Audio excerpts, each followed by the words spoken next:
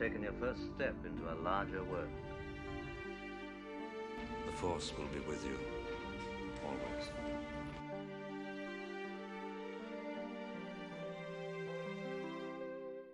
Welcome to First Steps, a Star Wars podcast, a journey from the Phantom Menace to the Rise of Skywalker. Now, here are your hosts, Calvin, Andy, and Wyatt.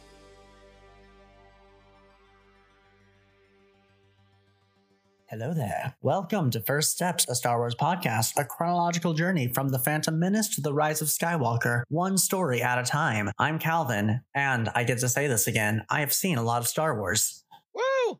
I'm Wyatt. I've seen a lot of Star Wars. I've seen some new Star Wars. I'm Andy. I watched Star Wars today. Yeah. Real difference in height there. Yeah, sorry. I'm looking up D&D classes now. Yeah, because we have to go back to Hi guys, D&D. I'm Andy and I hate Star Wars. And I fucking hate this. Honestly, there are moments when I hate Star Wars. We've locked Andy in a room and are forcing them to do the podcast. It's okay. I'll do it. I'll survive. Yeah. Omega's 120 something days of captivity over the course of so gay ass haircut. Queen. We are back. First Steps of Star Wars podcast, triumphant return to animated Star Wars after our High Republic Adventures adventure during the SAG strike. Yeah. This week on First Steps, a Star Wars podcast, we watch Star Wars The Bad Batch Season 3, Episodes 1, 2, and 3, Confined, Paths Unknown, and Shadows of Tantiss. Andy, who's getting assigned a D&D class this week? Okay. We're going back to this now that we're back in visual media. Who did you just suggest, Wyatt? Emery or Hemlock? I think Emery, just because she's a new character. She only appeared really in the late half of Season 2. And we really got to know her in this episode. I think I have an idea of what class she would be. But okay, then what do you think? I think she'd be a paladin. Really? Because she has she is working with Hemlock willingly, even though it is made clear that she is no more free to go than Omega is. And she has she has sworn loyalty. I think the oath thing can be applied to her because she really wants to believe that what she's doing is, I think she wants to believe what she's doing is helpful, but also that she's not a prisoner. Mm-hmm. And I think she believes it when she tells Omega early that she's not a prisoner. It's not a cell. It's just her room. But I think she is a misguided paladin. That's brilliant. I had no idea what to do. So that is so accurate and real. No, because she is guided, because that's a big thing with paladins is they're guided by their oath, sort of whether it's right or wrong, like in they don't really get to have a like morally gray area. Everything is sort of just like you do what you have to do. And that's what she is. That's what she does. Yeah, because we'll talk about it, but they're just doing fucked up shit in that lab constantly. She is guided by her oath to keep doing it, even now when it is turned to her fellow clones being the test subjects. Yeah. Do we want to talk about the bingo board? Is that just for us? Is that for everyone? No, I mean, it's on our Instagram, so it's for everyone. But let's round up the bingo board at the end of the episode. Okay. Yeah. I see. Well, if you're listening, we have a bingo board. Yeah. I just want you to know. And we were able to mark a few off. We marked quite a few off. Yeah. Like more than I thought we would. Hey, we really did get through like nearly 1/5 of the season. Like that's true. That's true. Legitimately hilarious though, and I know we'll talk about this in that episode, but we talked so much last season about clone cadets, and then last week IGN just dropped a clip from Paths Unknown with the cadets in him, sort of no fanfare, and it's like, well, here they are, finally. No, I'm telling you that somebody who writes Bad Batch listens to this podcast. They listen to this podcast and they went, "This is my favorite Star Wars podcast, and I've made this show for you." Thank you, whoever you are. Thank you, whoever you are. Our it is fan. Very wild. They didn't do Enfys Nest, and otherwise that would be the one that I would know that not only are they listening to Andy, they're listening to me. Although we did get this is a note for the second episode. We're talking too much about the second episode. The first episode. These are 3 distinct episodes that are part of continuing story, but it's not like there's it's like a 2-parter or anything like that. Episode 1, Confined. Omega must adjust to her new life as Nalase's assistant in Mount Tantiss. So this episode was bonkers. Lots of things. I just want to acknowledge something. We don't see the boys in this episode at all. No. I thought that was crazy. I was like, we don't. They're starting out the Bad Batch. No boys. Yeah. I mean, I guess Crosshair is one of the boys. Yeah. But the gang. Yeah. We don't see, I mean, at this point, like, Tech is gone. So it's just, but Tech's dead. But, yeah. Maybe. I have theories. I have theories about that. I refuse to believe it. No, I don't think anyone thinks Tech is dead. And a lot of people think that Tech is a very certain person that we will talk about in episode 3. They've in a lot of press releases about Tech or like discussions about his death, they kept just saying he fell, and like that went on for a couple months leading up to the season. And then I think they noticed that people were online theorizing about it because everything since then they've been really like, he's dead on the copy, which I think is very funny. Yeah. They just had to be, I think they were trying to be nice and not say, well, we killed off one of our characters brutally and you were all sad about it. And now they have to because everybody's theorizing. Yeah. Well, you know who also fell? Aragorn. And you know what he did? He triumphed. He stormed through those gates of Hell's Deep very, very sexily. Yep. An iconic moment in cinema history. Yeah. But yeah, I really like, especially I think it worked in Andor, but I really like when animated Star Wars slows down. Mm-hmm. Yes. And this, I agree. I think, is maybe the best slow episode that I can remember. It was just, I really liked it. Yeah. I really like this episode. Really strong start to the season. Really quick before we move on to the specifics of the episode, I do think that, so here's my theory for like how at least the next 5, 6, 7 episodes play out. I think that we're going to get alternating episodes of Omega Crosshair and Hunter Wrecker. And Omega Crosshair escaped Tantiss, which is a lot earlier than I thought that they would. Yeah, I agree. So, and Wrecker Hunter are on their way to Tantiss. Mm-hmm. So I think that Wrecker and Hunter are going to get to Tantiss. They're going to get to Tantiss only to discover that Omega and Crosshair are not there. Wrecker's wearing a everything's bigger in Tantiss shirt, including the Zillow Beast. And I think that specifically we are going to, the Ventress episode is going to be, we're not going to have Hunter or Wrecker, and it is going to be just Ventress, Crosshair, and Omega, which I think the 3 of them alone is going to be a very, very interesting dynamic. Go on, Andy. I would love that. Do we think that they'll meet up with Tech before they all reunite? I kind of feel like there's a possibility that I don't know what your theory is about who Tech is, but I think that Tech, Hunter, and Wrecker might reunite, and then before they reunite with Crosshair and Omega. Yeah. Well, I think Tech has been turned into a Clone X. I'm going to come out with a controversial take. I know. So that guy, the visual cues indicate that guy is Tech. I agree with that. I think the way they've done his armor is intentionally evocative of Tech's armor, and that in the same way that Crosshair's Imperial armor looked like his Bad Batch armor. But I'm going to come out with a controversial statement. I think Tech is dead. I think Tech is dead for the same reason that they never acknowledged that Agent Coulson was alive in Marvel, even though they brought him back in Agents of S.H.I.E.L.D. Because his death impacted the main characters such that I think, I don't know, I'm not sold on Tech is still alive. You think it's a red herring? I do. Yeah, but I'm reminded of what Andy said when we were covering the season 2 finale, that like the lack of confirmation hasn't given us the ability to mourn. Mm-hmm. And so I would honestly be a little bit disappointed if he's not alive. See, I would be annoyed.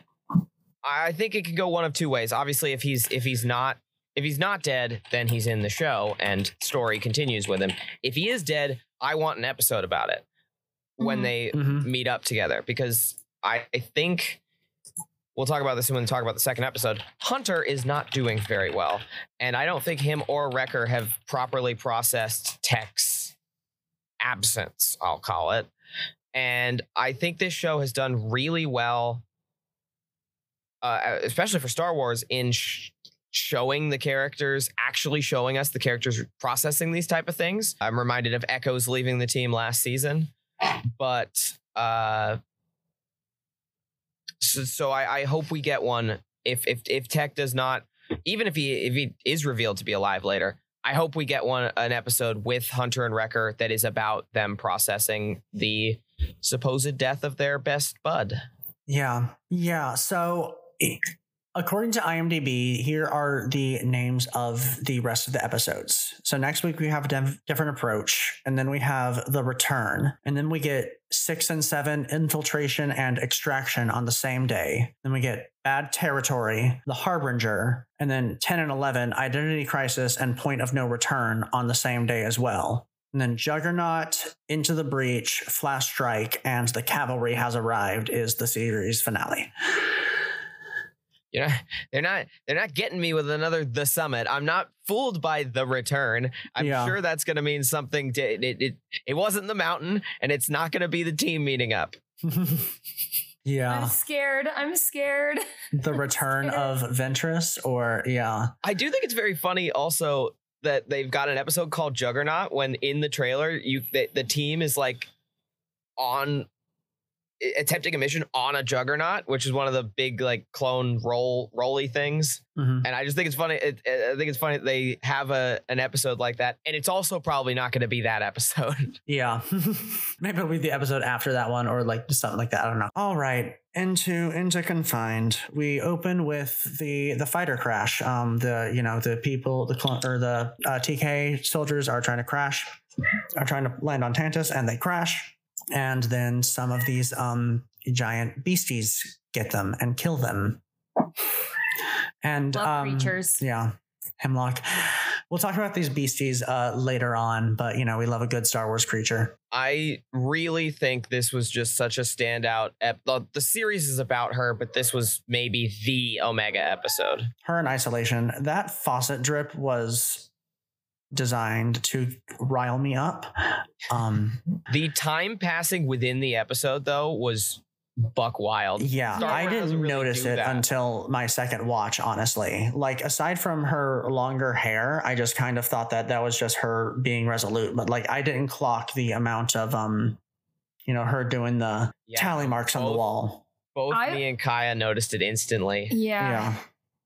It was like oh god, gut-wrenching. She's been there for so long. Yeah, but it clocked up to what, like 120, 130 or something days, and her hair got so long. I saw a lot of discussion on Twitter after these episodes about how like crushingly normal things were at the lab, just business as usual every day, while all the fucked up horror went on that they were doing. The lab was doing the horror, but everybody else was just like, another day, another dollar.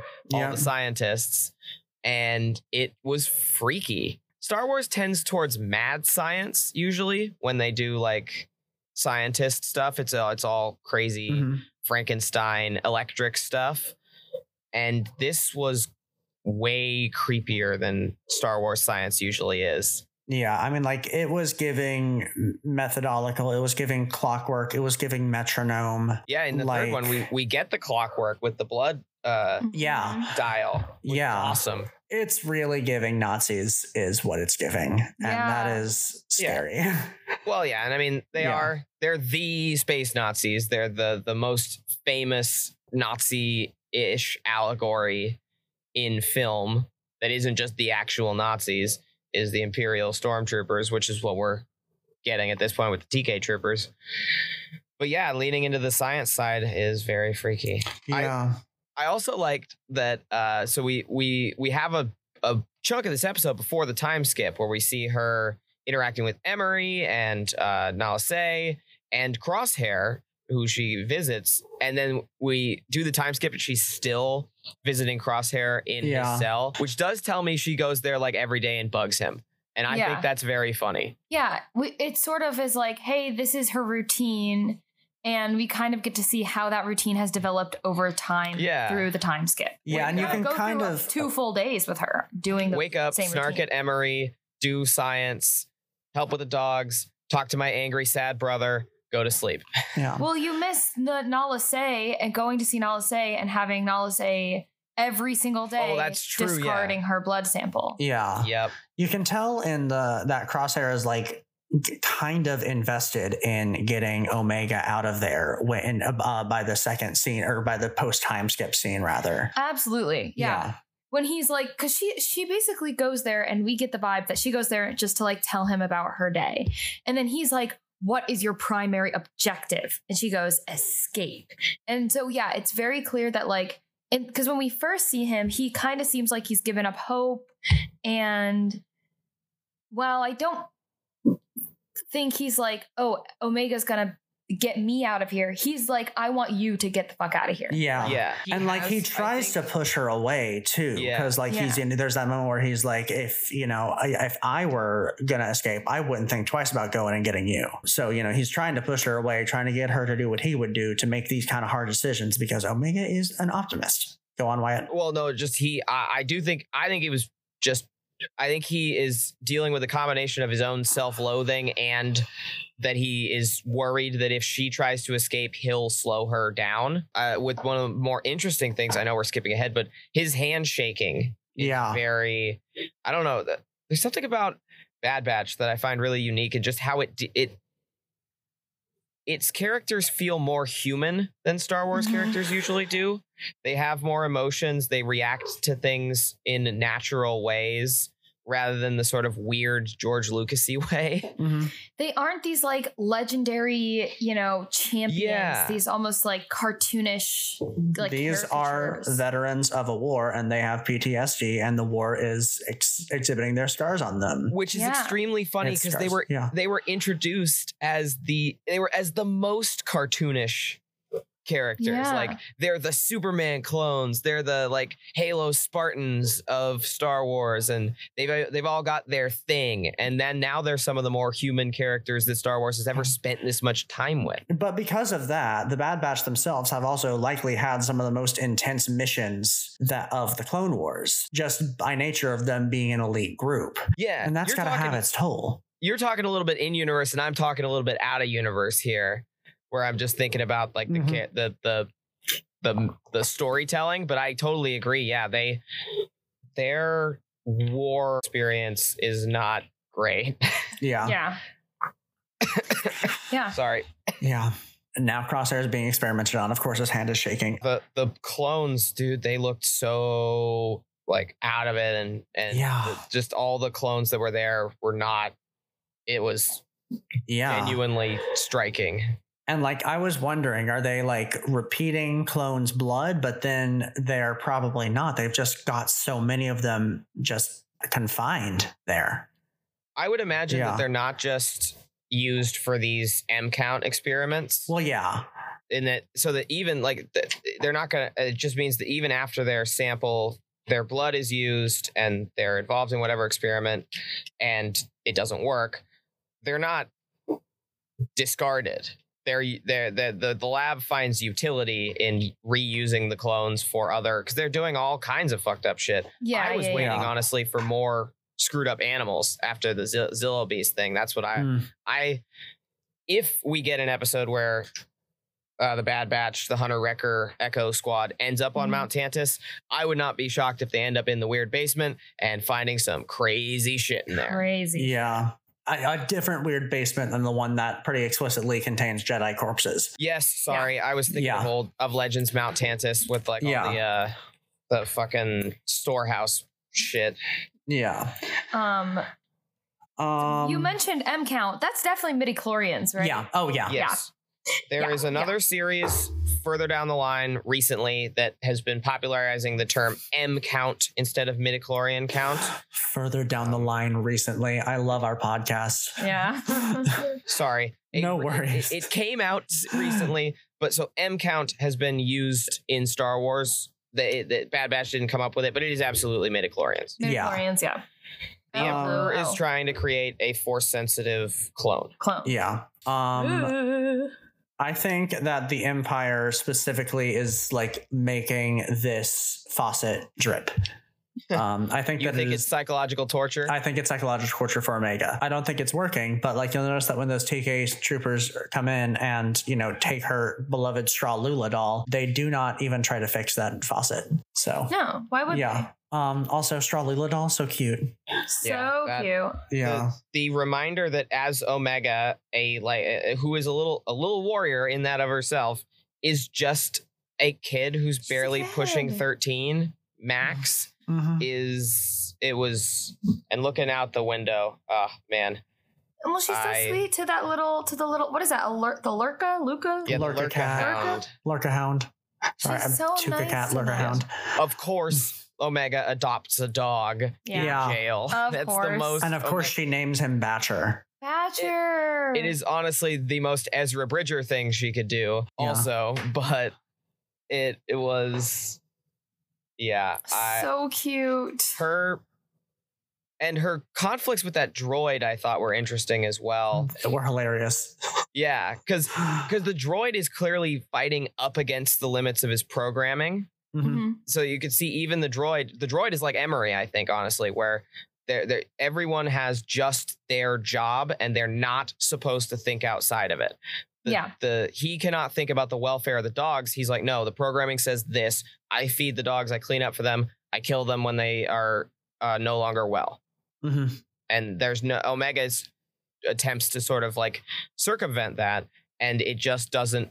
There was a bit where the droid thought about it, which I thought was really interesting. He literally goes like, yeah, you could see him sort of tilt his head and then return back, obviously, to the programming, because that's how droids work, but especially Imperial memory wiped droids. But it was really, especially with my comparison with Emery, with the way she sort of begins to deprogram herself a little bit, it seems. Yeah. I did really enjoy the well, I didn't enjoy that moment. It was a sad moment, but just like the dead on camera angle of the moment when she was talking to Crosshair and he was like, he goes up to the grates and he's like, I belong in here. And she's like, none of us belong in here. Yes.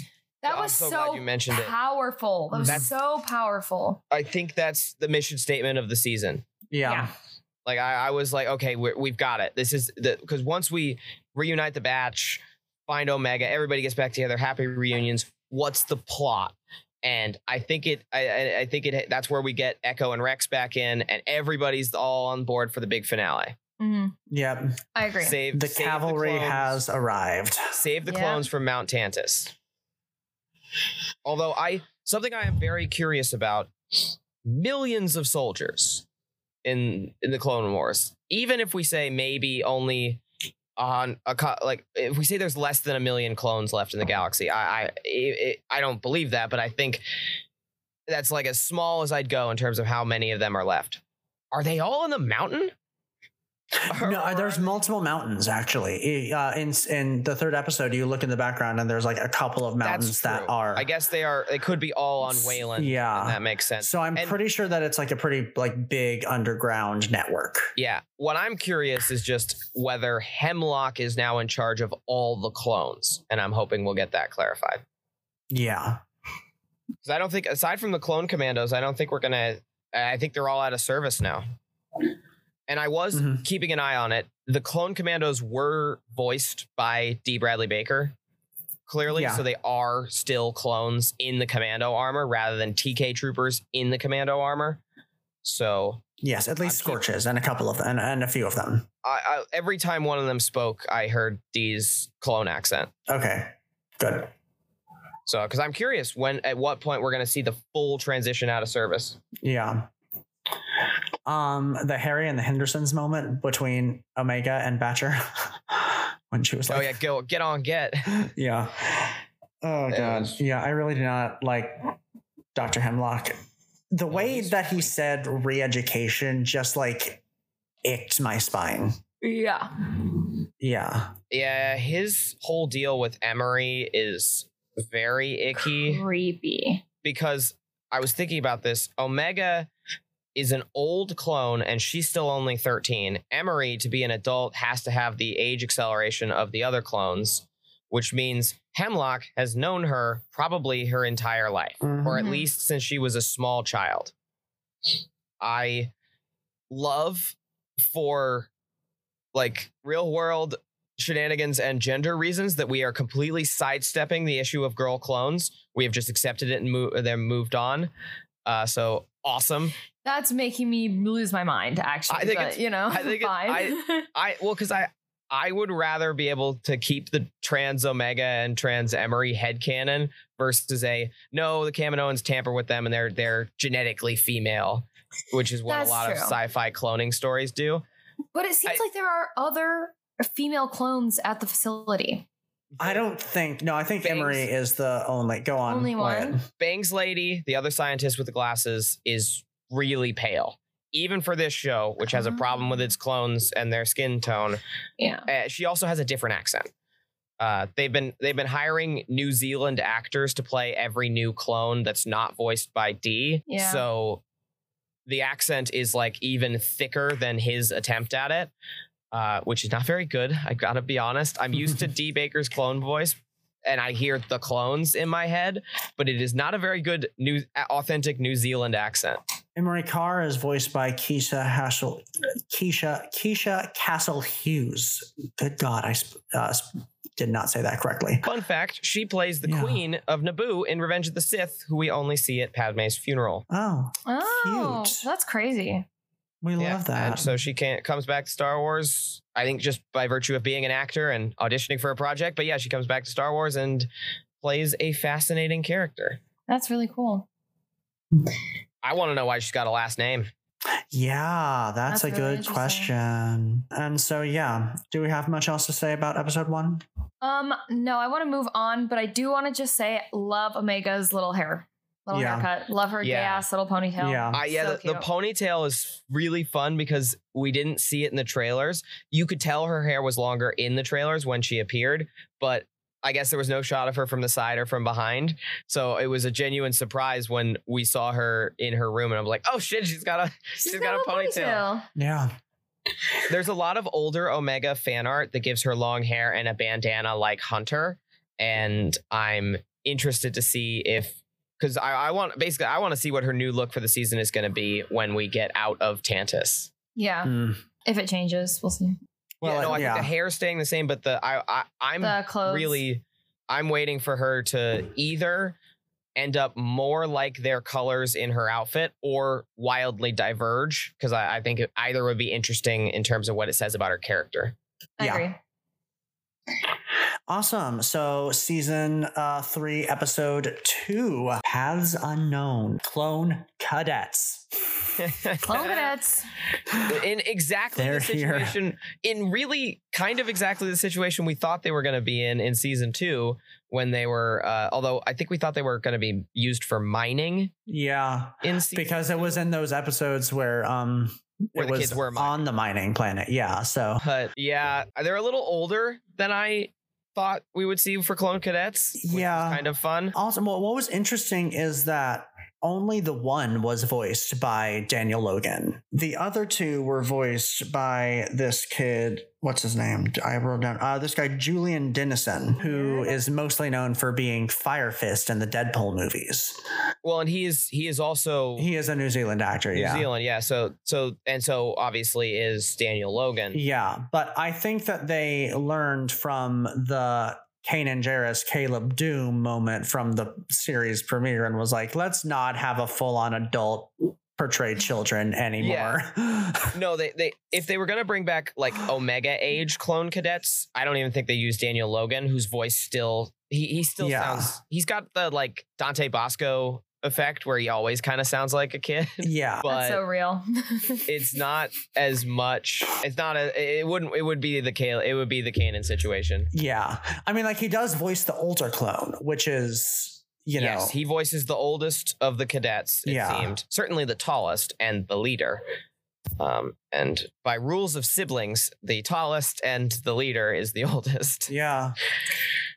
It was interesting because so like we're still in Clone Wars world. Like we're still in Clone Wars animation. They did not animate these clone cadets the same way that they did back when we saw them in Clone Wars. Yeah, we never saw like a 16-year-old clone. I guess we usually saw them younger. Because they did have in Clone Wars, they had really round faces. Because Daniel Logan, when he was in Attack of the Clones, was such a baby and had such a round face that's what they were basing it off. So I think they tried to aim for a middle ground between the round cadet face and the very angular trooper face. Yeah, and I was like, oh, this is different. Yeah. I had a good time. I'm honestly not so sure they nailed the designs of the cadets. Yeah, I wasn't. But I didn't love it, but it's okay. I was really glad to see them. This was to me more of a standard Bad Batch episode in terms of like they go to a cool new planet and some shit happens to them and they meet new people. And it had the twist of obviously they're without the person who's usually the sort of driver of that, like Omega would have befriended the cadets so fast. Immediately, yeah.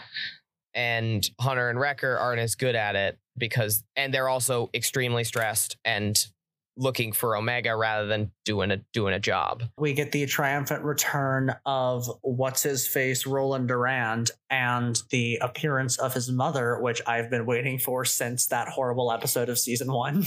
Yeah. His mother, who is voiced by Angelica Huston of Addams Family fame, among a multitude of other things. Yeah, that was fun. Yeah. I always figured we'd see her. I think it was an interesting way to call back to it. I think I wasn't sort of really on board until they revealed the Pike and he gave him his horn back. And I was like, actually, this is great. This has wrapped up a dangling thread. This is awesome. She looked great. She looked the armor awesome. was she looked cool. So cool. Yeah, the palace was really interesting. I loved when it showed up. And that whole like hall, the trapdoor was great. Yeah, the laser trapdoor. Yeah, and that hall with like everyone in their individual cubicle, but like lit so you can only see their silhouette. Like that was really cool. Yeah, no, I love that whole section. Yeah. Something that stuck out to me in this was these are just like kids, right? And they were like, yeah, we thought we were going to be soldiers and now we don't know. We have no idea. And that like fear of like, wow, they thought because like that's the big thing with clones is they like the clones had a purpose. The clones existed for a reason. They didn't ever really need to question it. Obviously, many of them did because of, being a person, but like but being raised with like, this is what I need to do. This is what my life is going to look like. And then all of that just fucking changes. Like navigating that was hard enough for the grownups. And now these are just kids and they were literally abandoned. It's just fucking crazy. Yeah. This also just like makes me think of the Ahsoka Lost episodes at the end of season 3 of Clone Wars and like those Padawans that she meets and like how they have to learn how to, survive on their own and stuff. And now these poor little clone kids have to. I did enjoy, I think the vine creature was very fun. It's it's back to the more of the weird science. This is again why I really want to see what's in Mount Tantiss' basement, whatever the really freaky stuff they're working on is. Yeah. Beyond the force sensitive cloning. This is, and we'll talk about this a little bit at the end when we get to the bingo, but like, what is this thing? Is it like, it looks like a Sarlacc, but also Drengir, possibly? That's what I thought. I was like, Drengir moment. I would not be shocked. I would be shocked if we get a Drengir connection said explicitly on the screen. Yeah. I would not be shocked if the connection is eventually made in canon in like a reference book or a guide on StarWars.com that says Hemlock was, or even just Orabesh in the background that confirms that was where it started. Well, because the Empire, I mean, like this is, I mean, like, this is more higher public knowledge than y'all know. I just, they started on the Amaxian station, and like the Empire, like, we don't know what happened to the Amaxian station between Into the Dark, the novel, in Phase 1 of the High Republic, and I guess the Kira comics during the original trilogy. So yeah, could, and like also other Dream Gear sources in the galaxy. So yeah, that was cool. Yeah, Hunter and Tech had that little moment, or Hunter and Wrecker had that little moment on Sad. Oh no. and there was the very conspicuous Tech not being there with his goggles just sitting there on that shelf for like a good 5 seconds. But if you watch so this is why I'm glad that they figured out depth of field. If you Hunter isn't looking at Tech's glasses in that shot, he's looking past them at Lula. Yeah, that's what I noticed. Is that he's looking at Lula. And I think that this is why I'm excited to see when they really do deal with thinking about and accepting that Tech isn't there, because I don't think they have. Hunter is just like so hell-bent on rescuing Omega that he's not he's doing nothing else. Doesn't look like he's eating or sleeping. Like he is doing bad. And he's also kid back. And I also like, so he's trying to do Tech's role on the team as well. He's doing the data pad stuff and all of what Tech would have done usually. Hunter is doing. He's not doing it that well, which I really enjoyed. Yeah, that's something I noticed too, is they kind of made it, especially when they were trying to extract all that data. And that was the thing that they were like struggling with. It's like, yeah, this is all shit that Tech would have been bop, bop, bop. And they were wandering around in the forest at one point, and he had the data pad, and he looked a little bit like when somebody who needs glasses like puts them on, is like squinting at their phone, like, what? How do I do this? Yeah, but the absence of Tech was almost like its own character in the episode. Yeah, this was pointed out on Twitter as well, and I noted during the episode that Wrecker is being very affectionate with Hunter. Like he's always got his hand on his shoulder or his back, like physically supporting him, which is really nice because that's not really something that characters in Star Wars do all that often. Yeah, and clones, specific men, clones. It's not shown that often, and I think I'm waiting for a point where I do think Hunter is going to sort of, either they're going to meet up immediately or Hunter's going to snap. And that's not going to, it's going to be very sad. It'll be very sad. And I look forward to it immensely.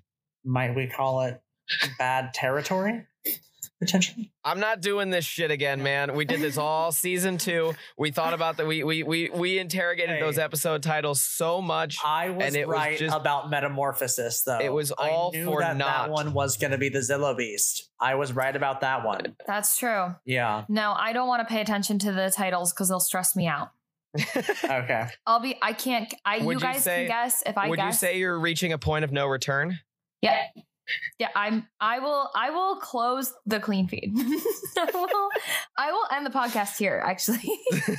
Bye, everybody.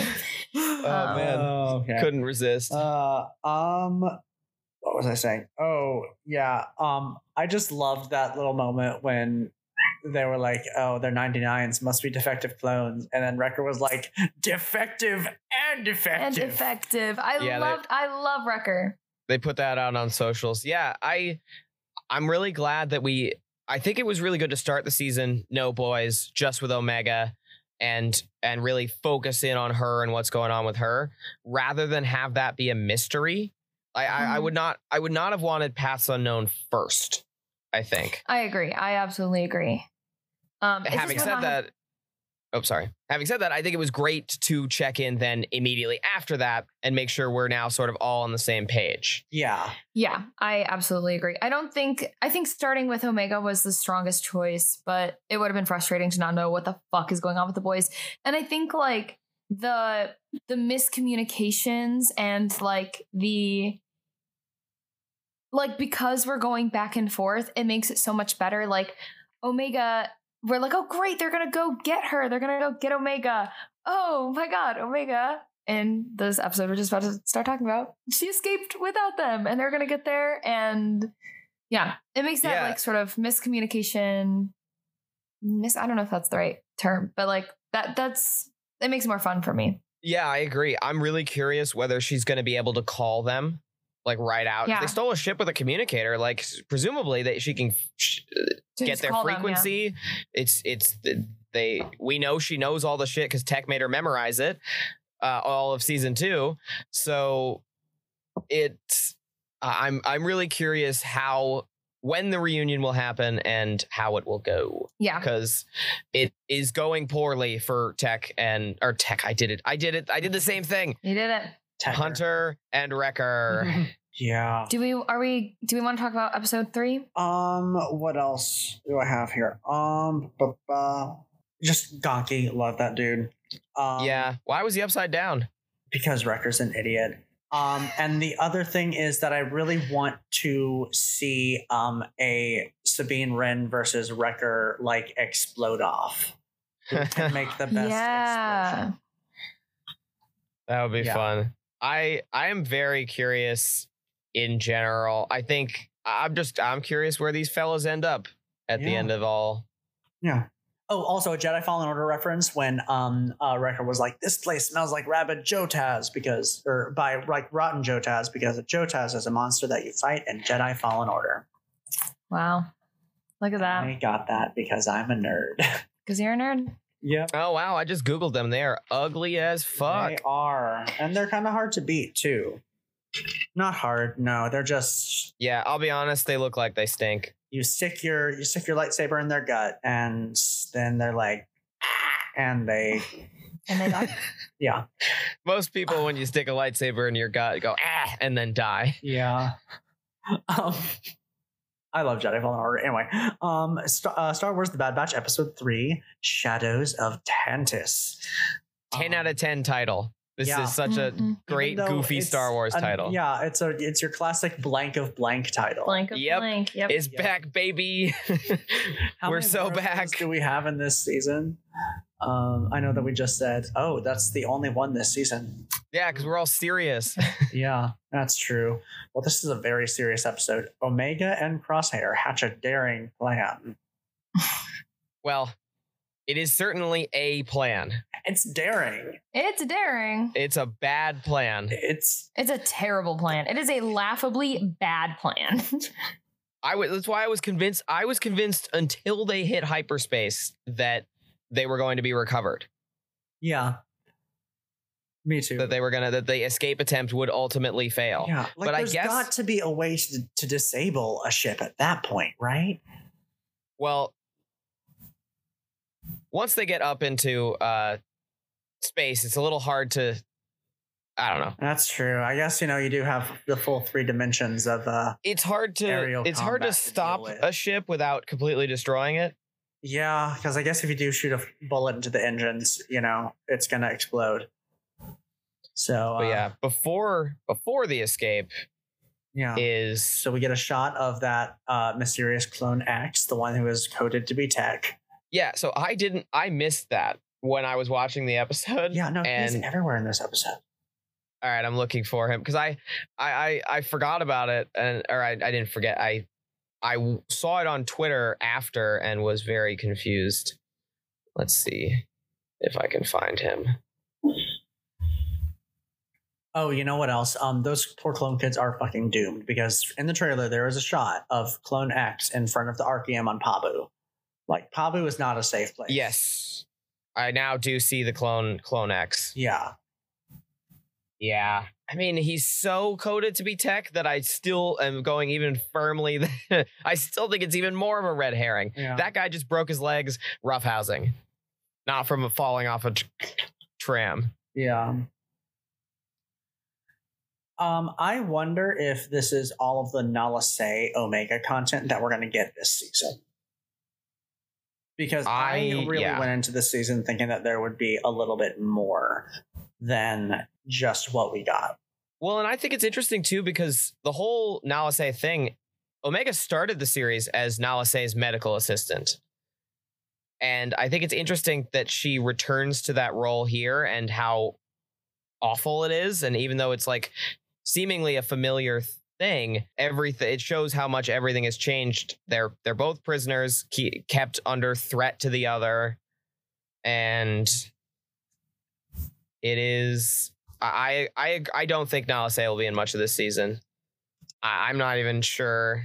I think that she's going to die. Yeah, I was gonna say she's think, going to be killed by Hemlock as soon as he unlocks the secret to cloning. Yeah, and I love that Ian McDiarmid just does Palpatine whenever now. Such a treat to have him. How old is Ian McDiarmid, and like how scared should I be for? He's kicking around probably in his 70s at this point. Return of the Jedi's 40. He's 79 years old. Damn. Holy shit! Yeah, we got. Knock on wood, a few more good years at least. But it's funny. I like that he has fun with Star Wars and plays the Emperor in stuff after making Revenge of the Sith. Yeah, I think it's fun too. That I just animation wise, the red light from the gate into the vault hitting Palpatine's face. Yeah, he's scary. He's so it really feels like do you remember the like early Clone Wars when he'd always be in the hologram in his cape and you'd see his huge ass nose sticking out? That was it. Yeah, And but like the chin too. This feels like they've perfected the like hooded Palpatine model and lighting. Yeah, like, it's just so good with his like freaky eyes. Ugh. Now that he's able to be fully menacing. Yeah. I also like too that he's still got the politician in him. Like he is dangling a promotion over Hemlock's head. Yeah. To all make in sure due time. that was very Chancellor Palpatine, and I appreciated that. Yeah. Because Hemlock knows he's a freaky Force dude, but Hemlock now also sort of has to remember that no, he's a good politician. You can't just like con your way into moving up the ladder. Ask Admiral Rampart about that. Ooh. The mouse droid moment. That was incredible. I know, and Omega would never do that. Like if she didn't have to. She's not a droid kicker, but she went bop. When I watched the season 2 finale right before watching these, there's that moment when they're sabotaging the shuttles. She's putting the homing beacon on Hemlock's ship, and a mouse droid like tries to rat her out before Wrecker kills it. I would not be shocked if she's got a particular dislike for mouse droids. Oh, I forgot about that. You're right. Yeah, she might just be like, fuck these guys. I think fuck these guys in particular, given that I think she doesn't like anything associated with that mission and tech stuff. Yeah. I would agree with that. But also seeing a tiny child punt a mouse droid was incredible. It was just funny. It was funny as fuck. I was like, okay, girl, pop off. Also, the whole conversation in the cell when she goes to get Crosshair and he's like, is this a fucking joke? Yeah. What do you mean? He was like, what? He was like, did you find a weak point? Like, no, well, we are breaking out anyway. But the clock is ticking though. Like, literally ticking. Yeah, exactly. Symbolism. Like if she stays, her life is going to get worse because she is going to be experimented on a lot more than she already is. Oh yeah, no. She needed to break out. It's just funny. Star Wars has so many break in, break out stuff where it's planned and it goes reasonably well. And or it's planned and it completely falls apart. Yeah, but usually it is always planned. So I like this one's like, fuck it, we're making it up as we go along. Yeah. Yeah, and that was just funny to me that I'm like, wow, this worked out surprisingly well because yeah, you've got Omega, a child, lugging a blaster and an iPad around, and you've got Crosshair, who can't shoot. And they managed to get out of the most secure Imperial science facility there is. Right after Palpatine was like the most important. Was right there, yeah. Is the security and safety of this facility. Also, all-time optimistic Omega moment: will steal the Emperor's shuttle. Yeah. Crosshair shut that down. Crosshair's like, do you even know who that guy is? Yeah. She probably doesn't. No, but she does. She saw him in the Senate last season, though. Oh, that's true. That's true. Yeah. That's hilarious. She's so funny. I love Omega. What a ray of sunshine. Do you think that we get like a Jedi corpse that we know jump scare at some point in this season, like we got Tantiss and Ube and Kenobi? I don't know. I don't actually think that I think that we are likelier to see some other variety of clone in there because the Emperor I'm just they need to make a viable. Yeah, I'm thinking back to the first episode when they got back to Camino and they were carting away that Jedi to do whatever with. That was just like, I just remember I was thinking about that, and I'm like, they're very clearly they've got the bot that they are in the process of preserving Jedi bodies for the process of cloning. Yes, and I wouldn't be shocked if we get some minor ones, but nothing major. I'm not even sure we'd get a council member. Well, yeah, I would say I would Ayla Secura or someone like she got shot to shit. I would not be using Ayla Secura. That's true. The 327th did not hesitate on that one. Yeah, but I think the person in the main cylinder is alive. First off, that Palpatine got shown.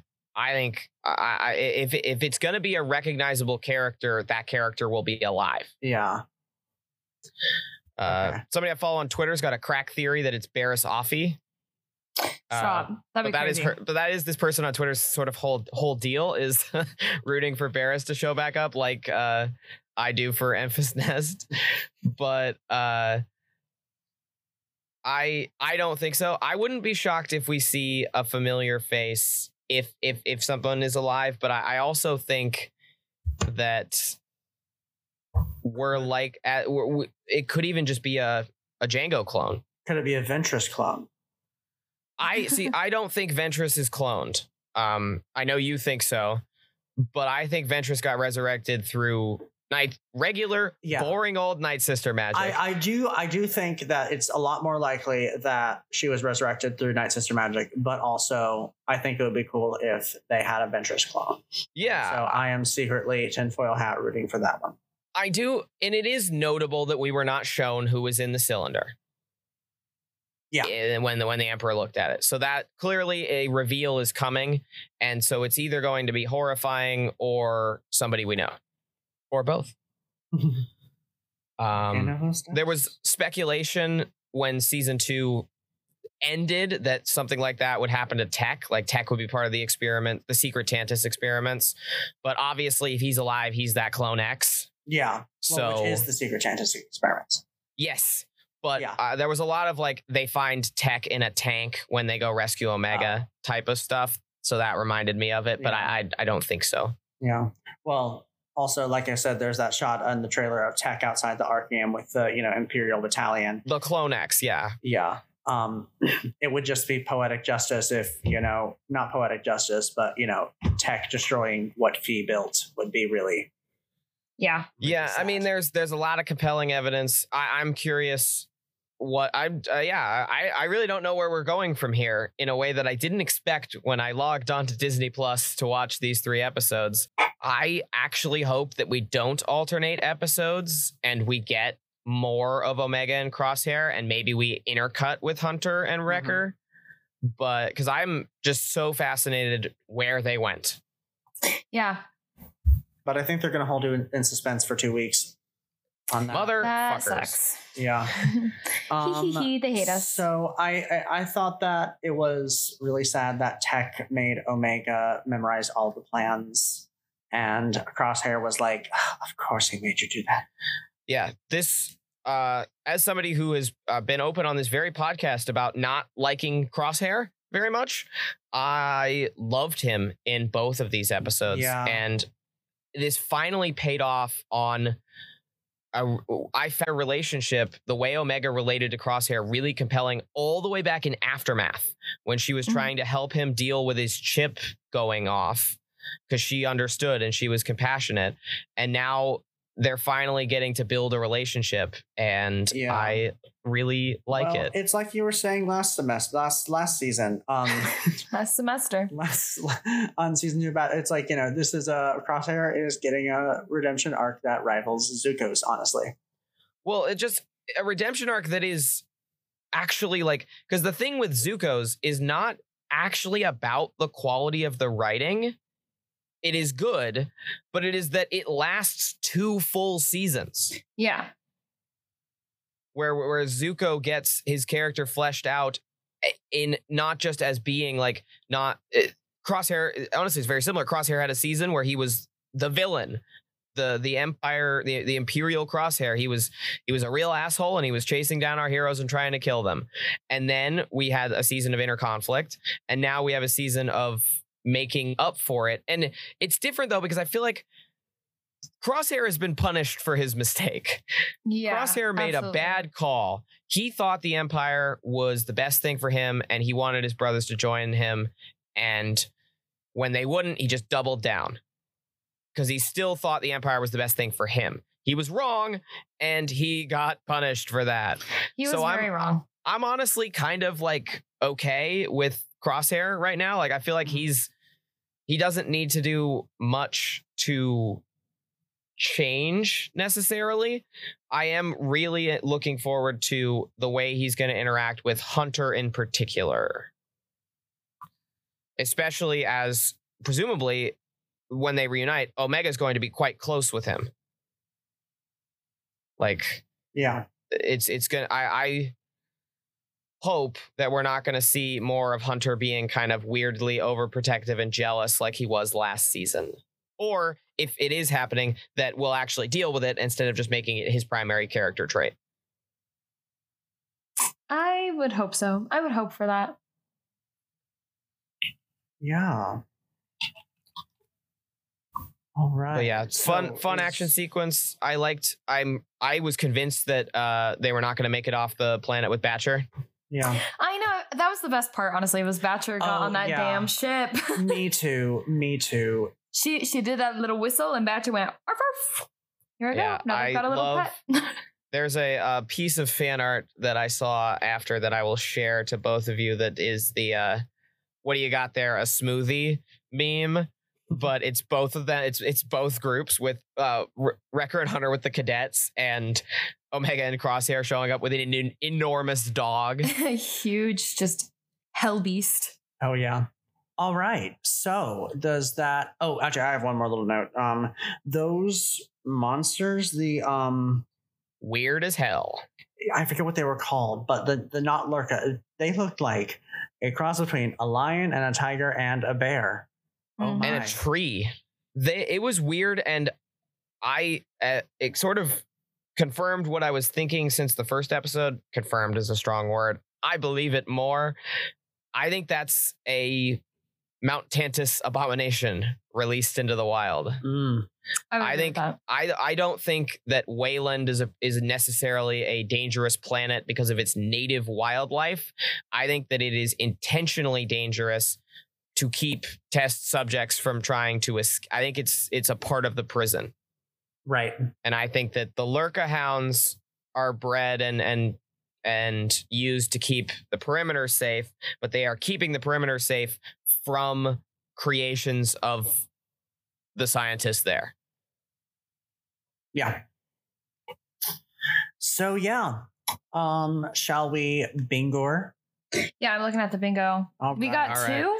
I say we got 3. We got clone cadets for sure. We got clone cadets. We got clone cadets. We got Omega suggested to be force sensitive. Yeah, that's the other one. And then I'm gonna knock High Republic something because of the potential of the Dringer.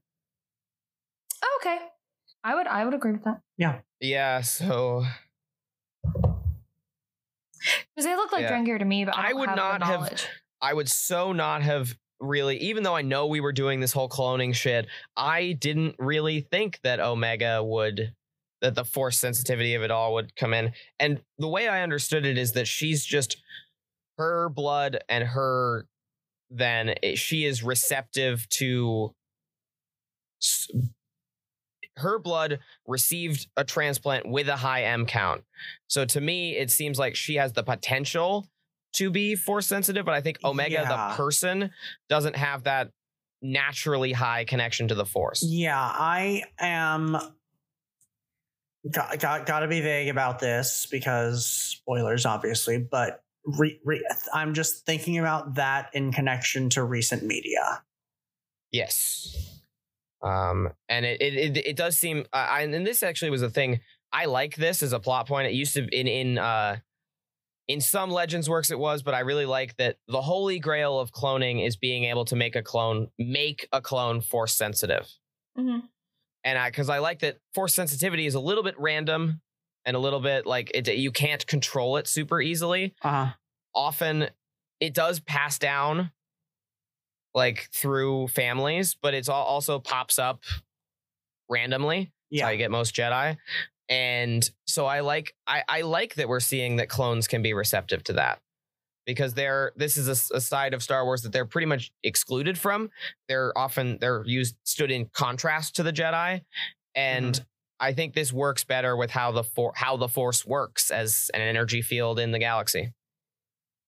Yeah, I agree. I love it. And like the clones are people. Like, yeah. Yeah, and this is exactly that. This is the Clones Are People show that spun off the Clones Are People show, and it's really nailing in that as the mission statement by examining all aspects of their personhood, including the mystical bit, because this is fun space stuff. Yeah. I love the fun space stuff. Yeah. Awesome. So we will get that posted with the episode drop. And we will be back in 1 week for The Bad Batch Season 3, Episode 4, A Different Approach. Yeah. Weekly episodes, bitch. Yeah. Yeah.